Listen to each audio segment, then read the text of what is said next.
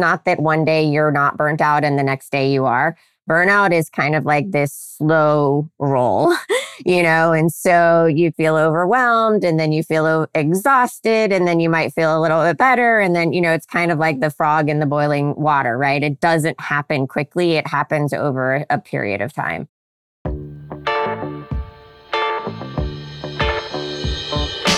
Hello, everyone. Welcome to DataFrame. I'm Adele, data evangelist and educator at DataCamp. And if you're new here, DataFrame is a weekly podcast in which we explore how individuals and organizations can succeed with data and AI. Today is a bit of a different episode than what we usually do on DataFrame, but it's probably one of the more important episodes we've done in a while. I think we can all agree that data jobs are hard. Whether data leaders or practitioners, there is often a lot of pressure to deliver ROI quickly and hit those transformation goals. It's one of the things that make the data space such an interesting space to work in, but also one of the things that make it a pretty stressful gig. So how can data leaders, practitioners, and really anyone avoid getting overstressed and burned out? Enter Jen Fisher. Jen Fisher is Deloitte's human sustainability leader. Previously, Fisher served as Deloitte's first ever chief well-being officer. She's also a TEDx speaker, co-author of the book Work Better Together, How to Cultivate Strong Relationships to Maximize Well-Being and Boost Bottom Lines, editor-at-large for Thrive Global, and host of the Work Well podcast series. In our conversation today, we delve into the reasons behind why many professionals burn out today, the different symptoms of burnout and how to recognize them, how to set up systems at work to prevent burnout, the relationship between technology and burnout, and a lot more. If you enjoyed this episode, make sure to let us know in the comments on social. And now, on to today's episode.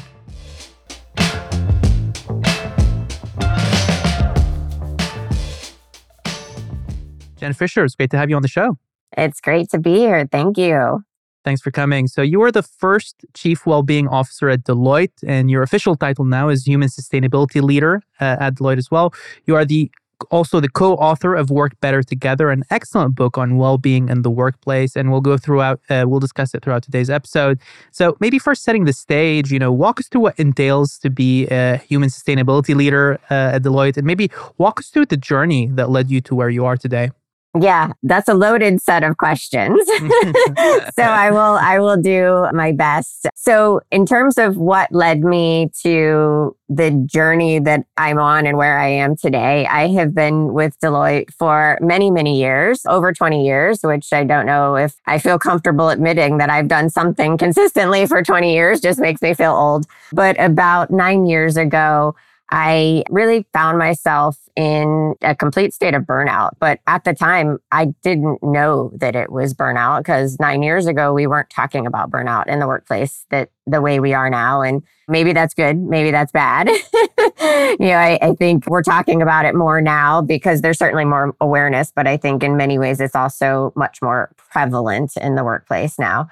And I was forced to take time off of work. And what led me to the burnout, we can talk about as we progress in this discussion. But I was forced to take a leave of absence from work and really get myself healthy, both physically, but also mentally, struggling with my mental health, with anxiety and depression, which are oftentimes linked with burnout. And coming back from that leave of absence, going through the process myself, I came back and I really had this passion around wanting to help others not get where I got. And perhaps in the words of Arianna Huffington, burnout isn't the price that we should pay for success. And so I had made the decision that I was actually going to resign from Deloitte and leave the organization. And so I went and had a conversation with my mentor and told her that I wanted to resign. And she was my leader at the time too. And she was like, nope, you're not going anywhere.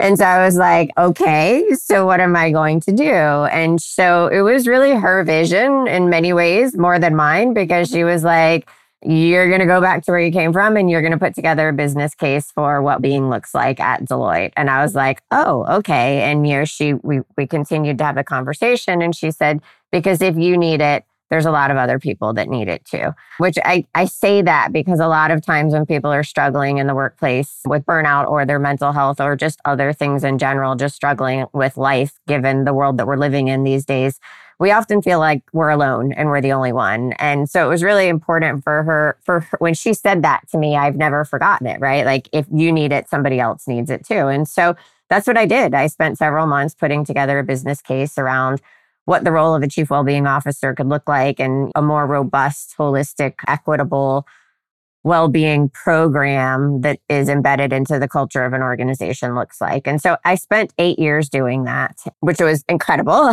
We can talk about all the details of that and what that means.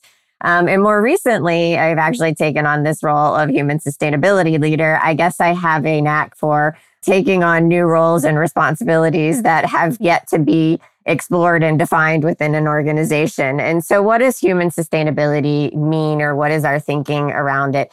As we have progressed in the world of workforce well-being, I think it's become clear to myself and so many other people that are doing this work that while it's critically important and foundational for organizations to have a great culture and good benefits and programs for their workforce to take advantage of, it's still not hitting the mark, right? People are still feeling burnt out. People are still kind of having the conversation around, wow, like everything about work sucks, right? And that's the conversation that I'm having with CEOs is that led me to kind of this idea of furthering human sustainability. It's certainly, I'm not the one that came up with it, but I was having conversations with C-suite executives and they were saying, Jen, we care deeply about our workforce. We're investing in all of these programs, tools, and resources.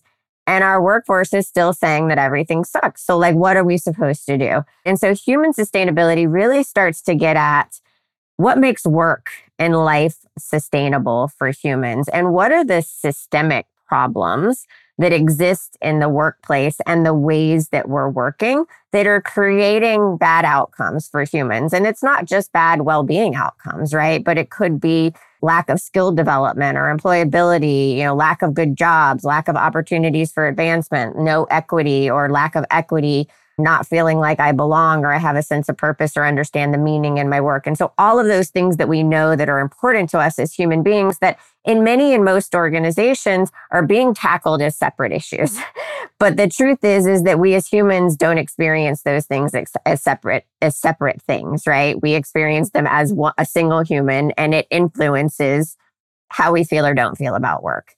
And so human sustainability really aims to look at how we can remove barriers or create new systems of work that help an organization create value for people as human beings. The historical mindset in many ways has been, how do people create value for an organization? And so we need to close this virtuous loop and say, people create a ton of value as humans for an organization.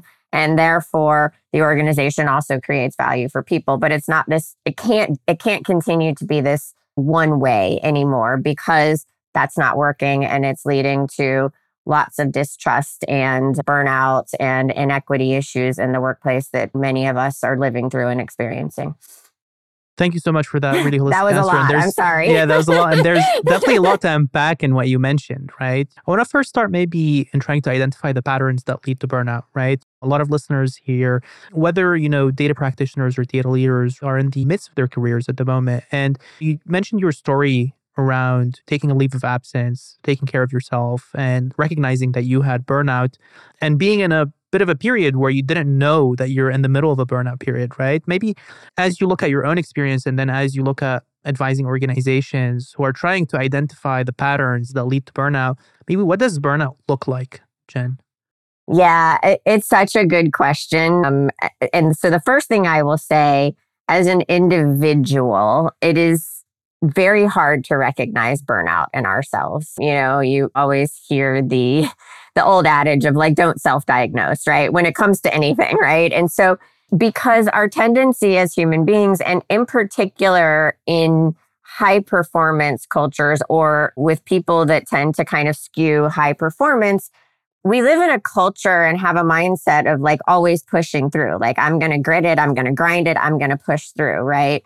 And so it's really hard to kind of recognize those things in ourselves. But for me, and some of the signs, and there's a lot of them, so it's hard to bucket them, but I would say just complete lack of motivation, not just for the work that you're doing, but for things in your life that you care about and that you know that you care about, people that you enjoy spending time with, just a sense of apathy and no motivation to really engage and not even having the energy in many cases to engage, even if you wanted to.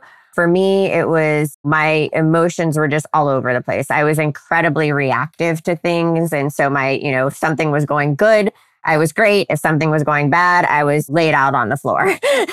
There was no in between. My relationship with food changed. My relationship with sleep changed. My sleep was very erratic. I was exhausted, but I would go to sleep and I couldn't actually sleep. My relationships with other humans changed. So things like that are good signals and signs that something is wrong. Also, from a workplace perspective, leaders and colleagues can often look for somebody not engaging or engaging in like their patterns of how they engage changing, right? Or the quality or the type of work that they're doing changing, or even signs and signals of like somebody sending emails at 2 a.m. when they never used to send emails at 2 a.m., right? So patterns of behavior. And I don't mean for like a week or 2 weeks. I mean over a period of time, right? Because look, we're all going to have crappy weeks. We're all going to have crappy days. We're human. We're living in a really tough world. And so these are patterns over time.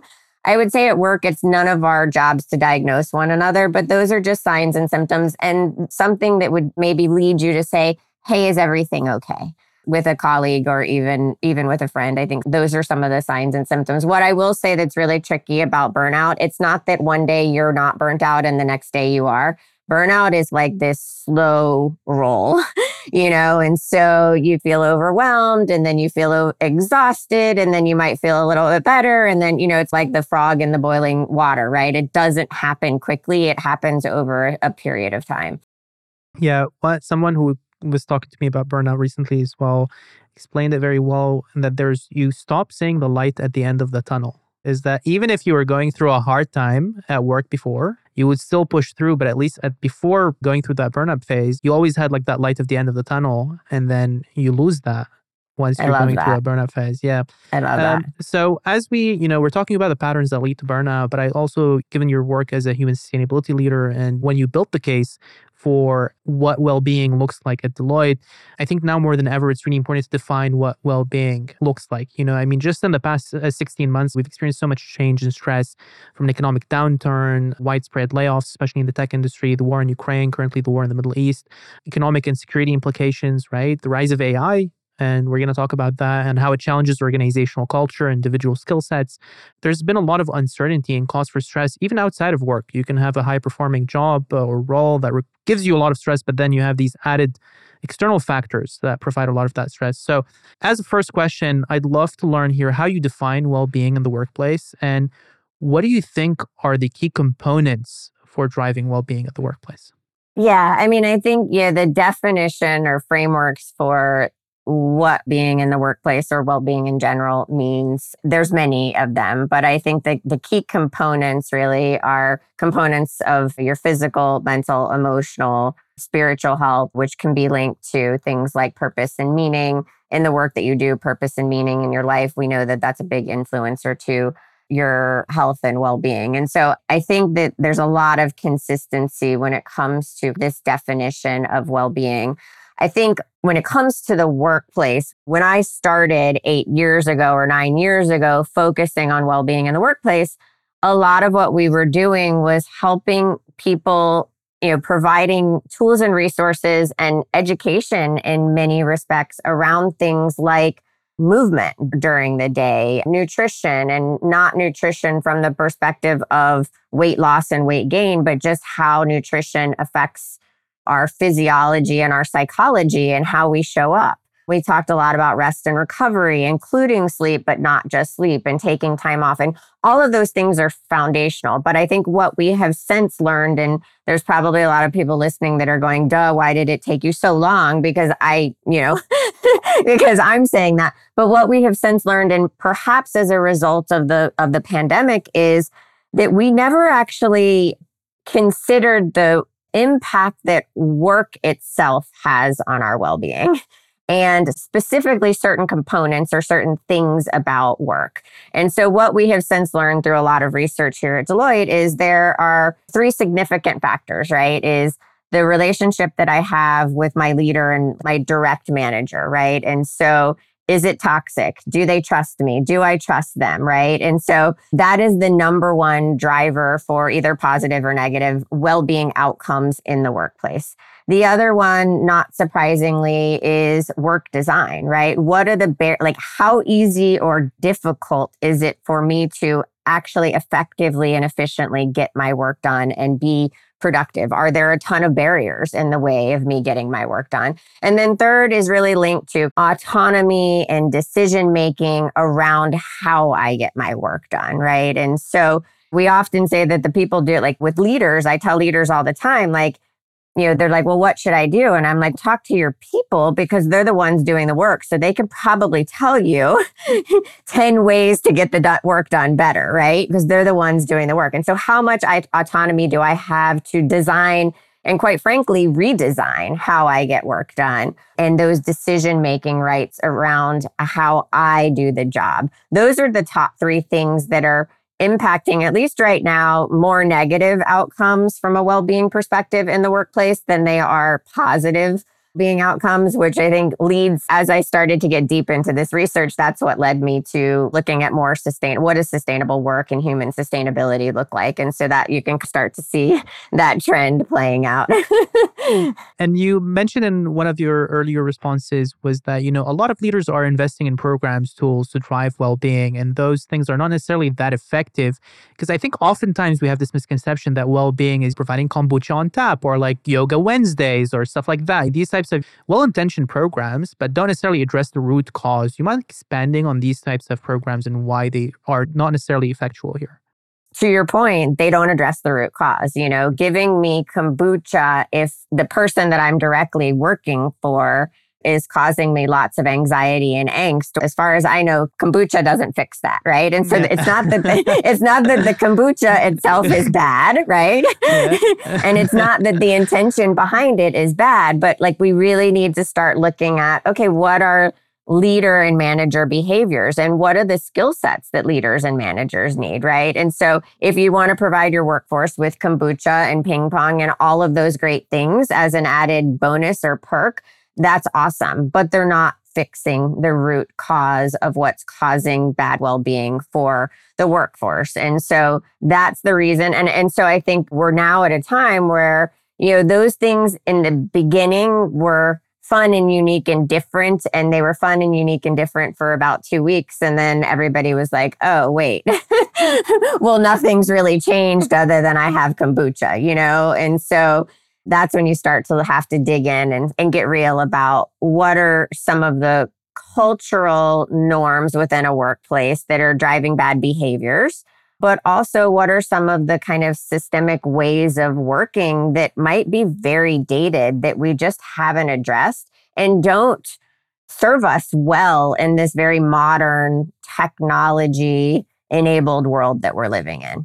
And we're going to expand on technology. We're going to talk about quite a bit here, the relationship between well-being and technology. But maybe before as well, because I'd like to set the motivation. One thing you mentioned is high-performance cultures and type of people, right?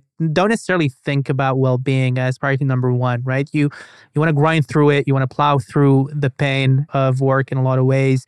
Maybe to clarify here at this point, I'd love if you can outline the business value of investing in well-being and why this mindset of like plowing through things is not necessarily the most effective all the time. Yeah, because the number one reason is it's not sustainable, right? Plowing through something might be sustainable we will be able to get it done for a period of time, but it is not the way to creating the most value for an organization or the most value for the humans in the organization that are doing the work. And we've seen that play out time and time again. And I do think that that's why burnout is so prevalent right now. And the business case goes to, so first of all, I think we talked a little bit about kind of rest and recovery. I think we can all individually relate to when we're well rested and we feel good, there's a noticeable difference in the way that we engage in our work and our work product. And so if we are constantly grinding at work and then in our lives, and this gets to technology, but we'll go there in a minute, none of us are well rested. None of us are doing the things that make us feel like our best selves, right? And that does have a significant impact. And then I think you add on other related things, which we talk about a lot in our book, Work Better Together. And the pandemic definitely didn't do anything to help this, is our relational capabilities, our relationships with other humans in our lives and in the workplace, right? And the impact that has on us as well. And I think technology has influenced that in a lot of ways. And I think there's positives and negatives on both sides. But the business case is, if you don't have well humans doing the work, you are sub-optimizing your bottom line, right? Because the work that they do is going to be sub-optimized, and grinding through or pushing through at all costs means that your workforce is going to end up leaving. And the cost of replacing your workforce, regardless of what size organization you are or how many people want to work for you, there's still a significant cost, like direct cost to the organization. But we need to think beyond that as leaders, right? Like, there's a significant human cost to burning out your workforce time and time again, right? And do any of us as leaders really aspire to be that? And the answer is no, but then why are we doing it? There has to be a better way.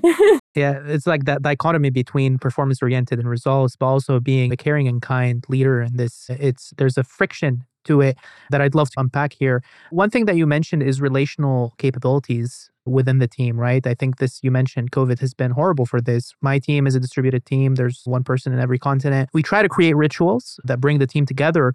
But maybe what would be your advice here for these distributed teams nowadays? Because that's increasingly the normal team, so the normal makeup of a team, to build better relationships, to feel like you are part of a functioning unit.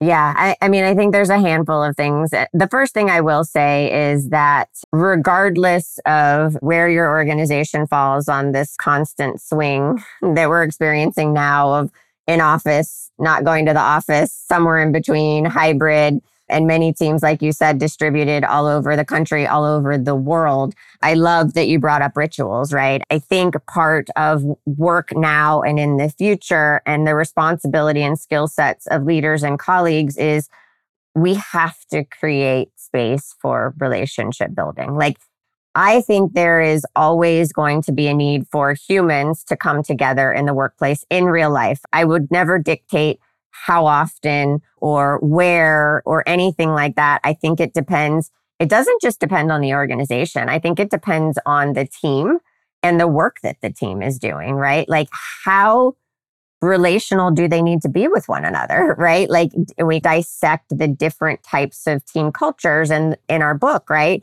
And there are some teams and some people that do very individual work, and they don't need to have strong relationships with one another, right? They just need to get their portion of the work done so they can pass it on to the person who gets their portion. But that's becoming less and less. And so the benefit of bringing teams together in real life, I don't think that will ever go away. But I do think with distributed teams that it is incredibly important to have rituals and things that you do as a team that allow people to bring their humanity forward.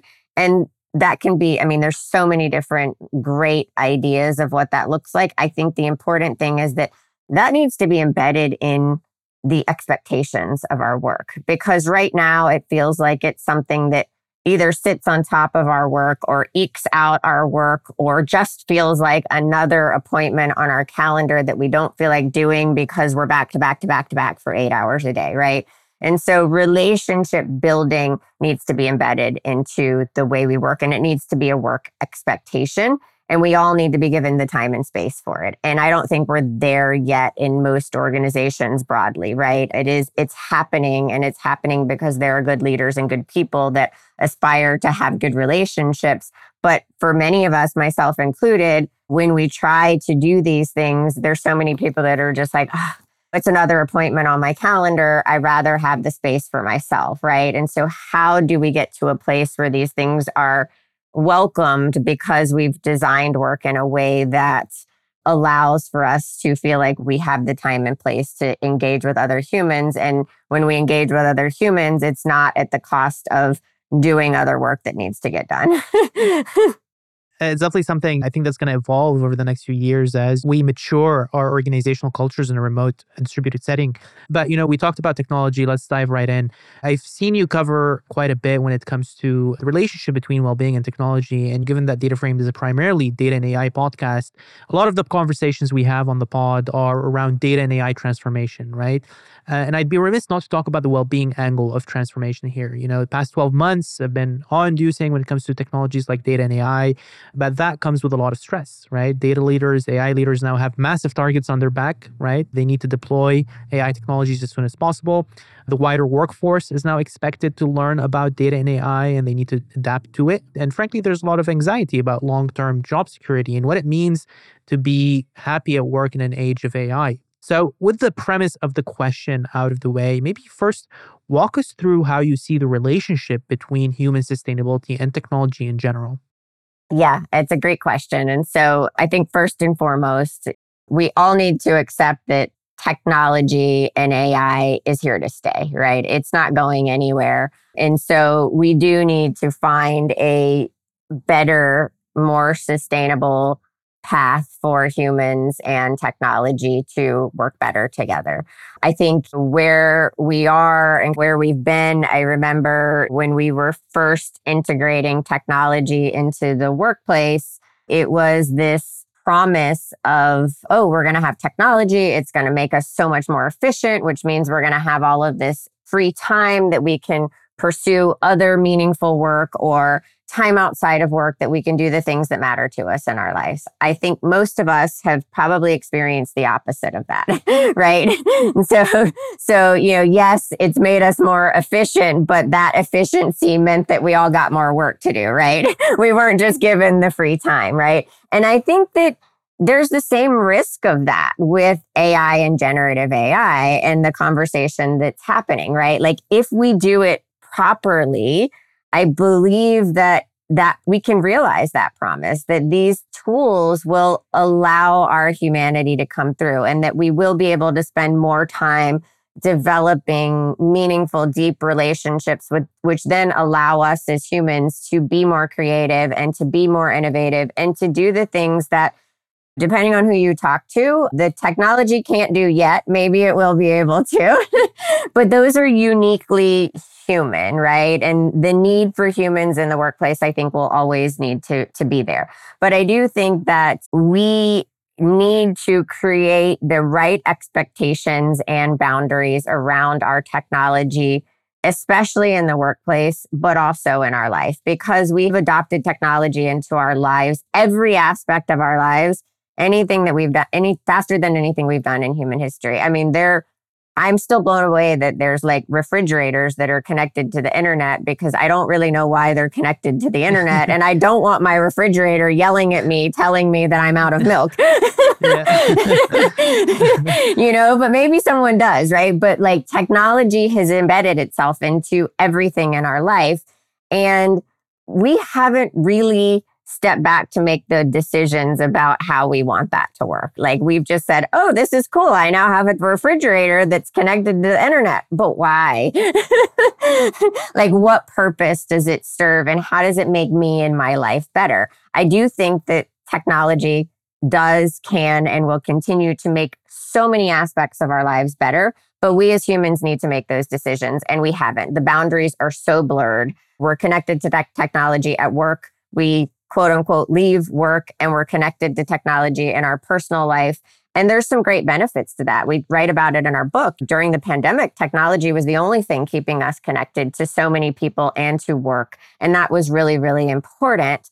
But then you got 3-4 months into the pandemic and everybody was exhausted because they were on their technology all the time, right? And so I think the relationship is that we as humans need to really step back and say, okay, we have a fantastic opportunity in front of us, but we need to create the guardrails and the boundaries and the policies around the expectation and the use of technology and AI in our workplaces. Yeah, that's really fantastic. And I want to kind of expand on that. What do you think are these policies as generative AI evolves and becomes more embedded in the workplace? What do you think is a healthy and sustainable culture that leverages generative AI? And what is the anti pattern here? I think if I knew the answer to that,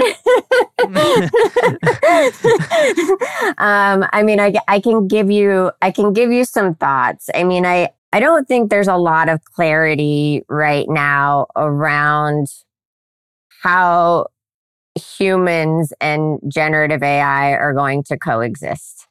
And I think that that's creating a lot of fear because what we hear is that generative AI is going to take our jobs. And so I think that we need to be thoughtful about what does coexisting look like? And probably more importantly, how we're telling the story, right? Because humans relate to story. And so what are the positives of generative AI in the workplace, of which there are many, but seem to be, and we have the research and the data, but they seem to be glossed over in the story that we're telling to people, right? And so how is it going to enhance you we need to get down to the level of like, how is it going to impact me and enhance the work that I do or make my work better? And we're not doing a very good job of telling that story. And so I do think that the way that we're telling the story needs to change. I also think that we need to get very clear, I guess, as to what is the role of AI and generative AI? What are the tasks that is going to be handled by technology and generative AI and AI? And what's the role of the human? And I don't know if anybody has really figured that out. And then also, you mentioned it very early on, is like, how are we going to reskill, upskill, lead the workforce differently as a result? And so I feel like right now we're very reactive as opposed to proactively saying, okay, these are the 19 skills that for right now we're going to figure out how generative AI can help and engage and enhance the workplace and the work that we do. And as a result of that, what does that mean for the people doing the work, right? And get very clear on just a certain set of skills. Right now, at least in my view, the way that it's coming across is a little bit doomsday.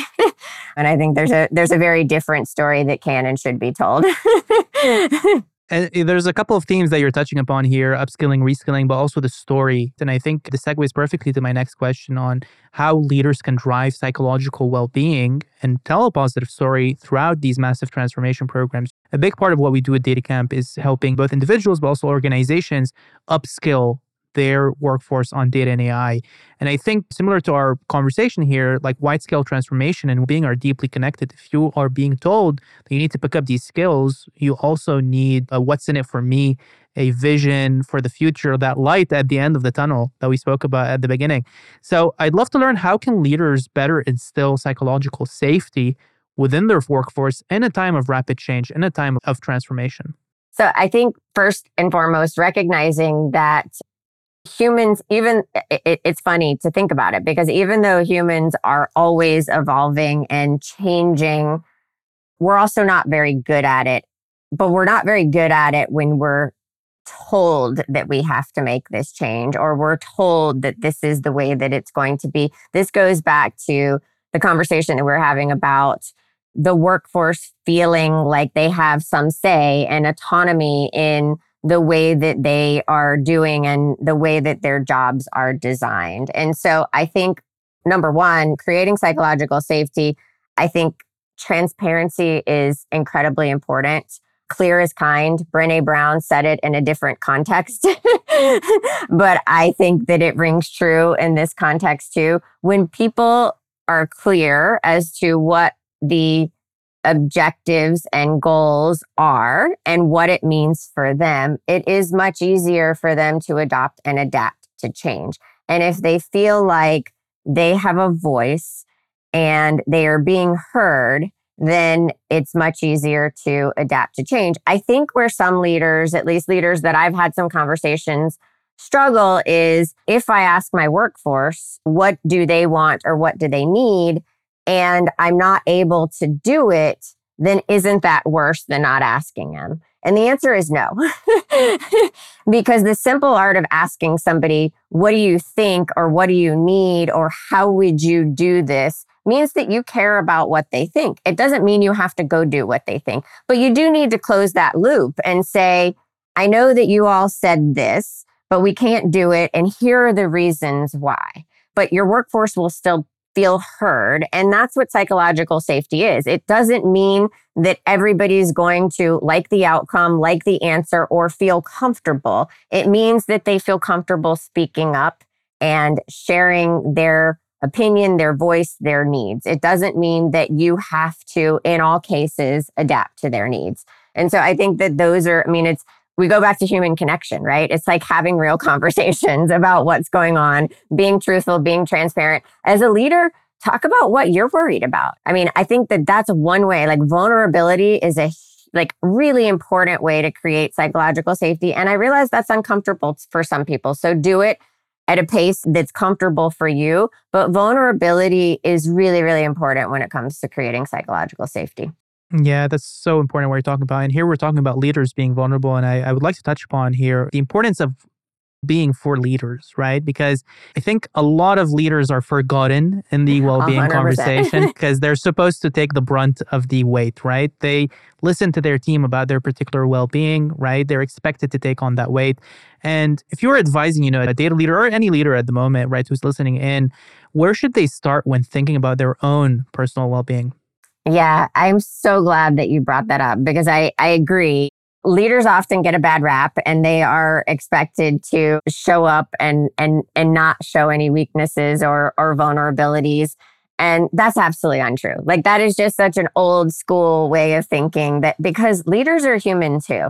And so at Deloitte, we've done a lot of research on this topic because we were doing some surveying and we started to see in the surveys that there's been this ongoing significant disconnect between how leaders think that their workforce is doing in terms of their well-being and how the workforce is actually doing.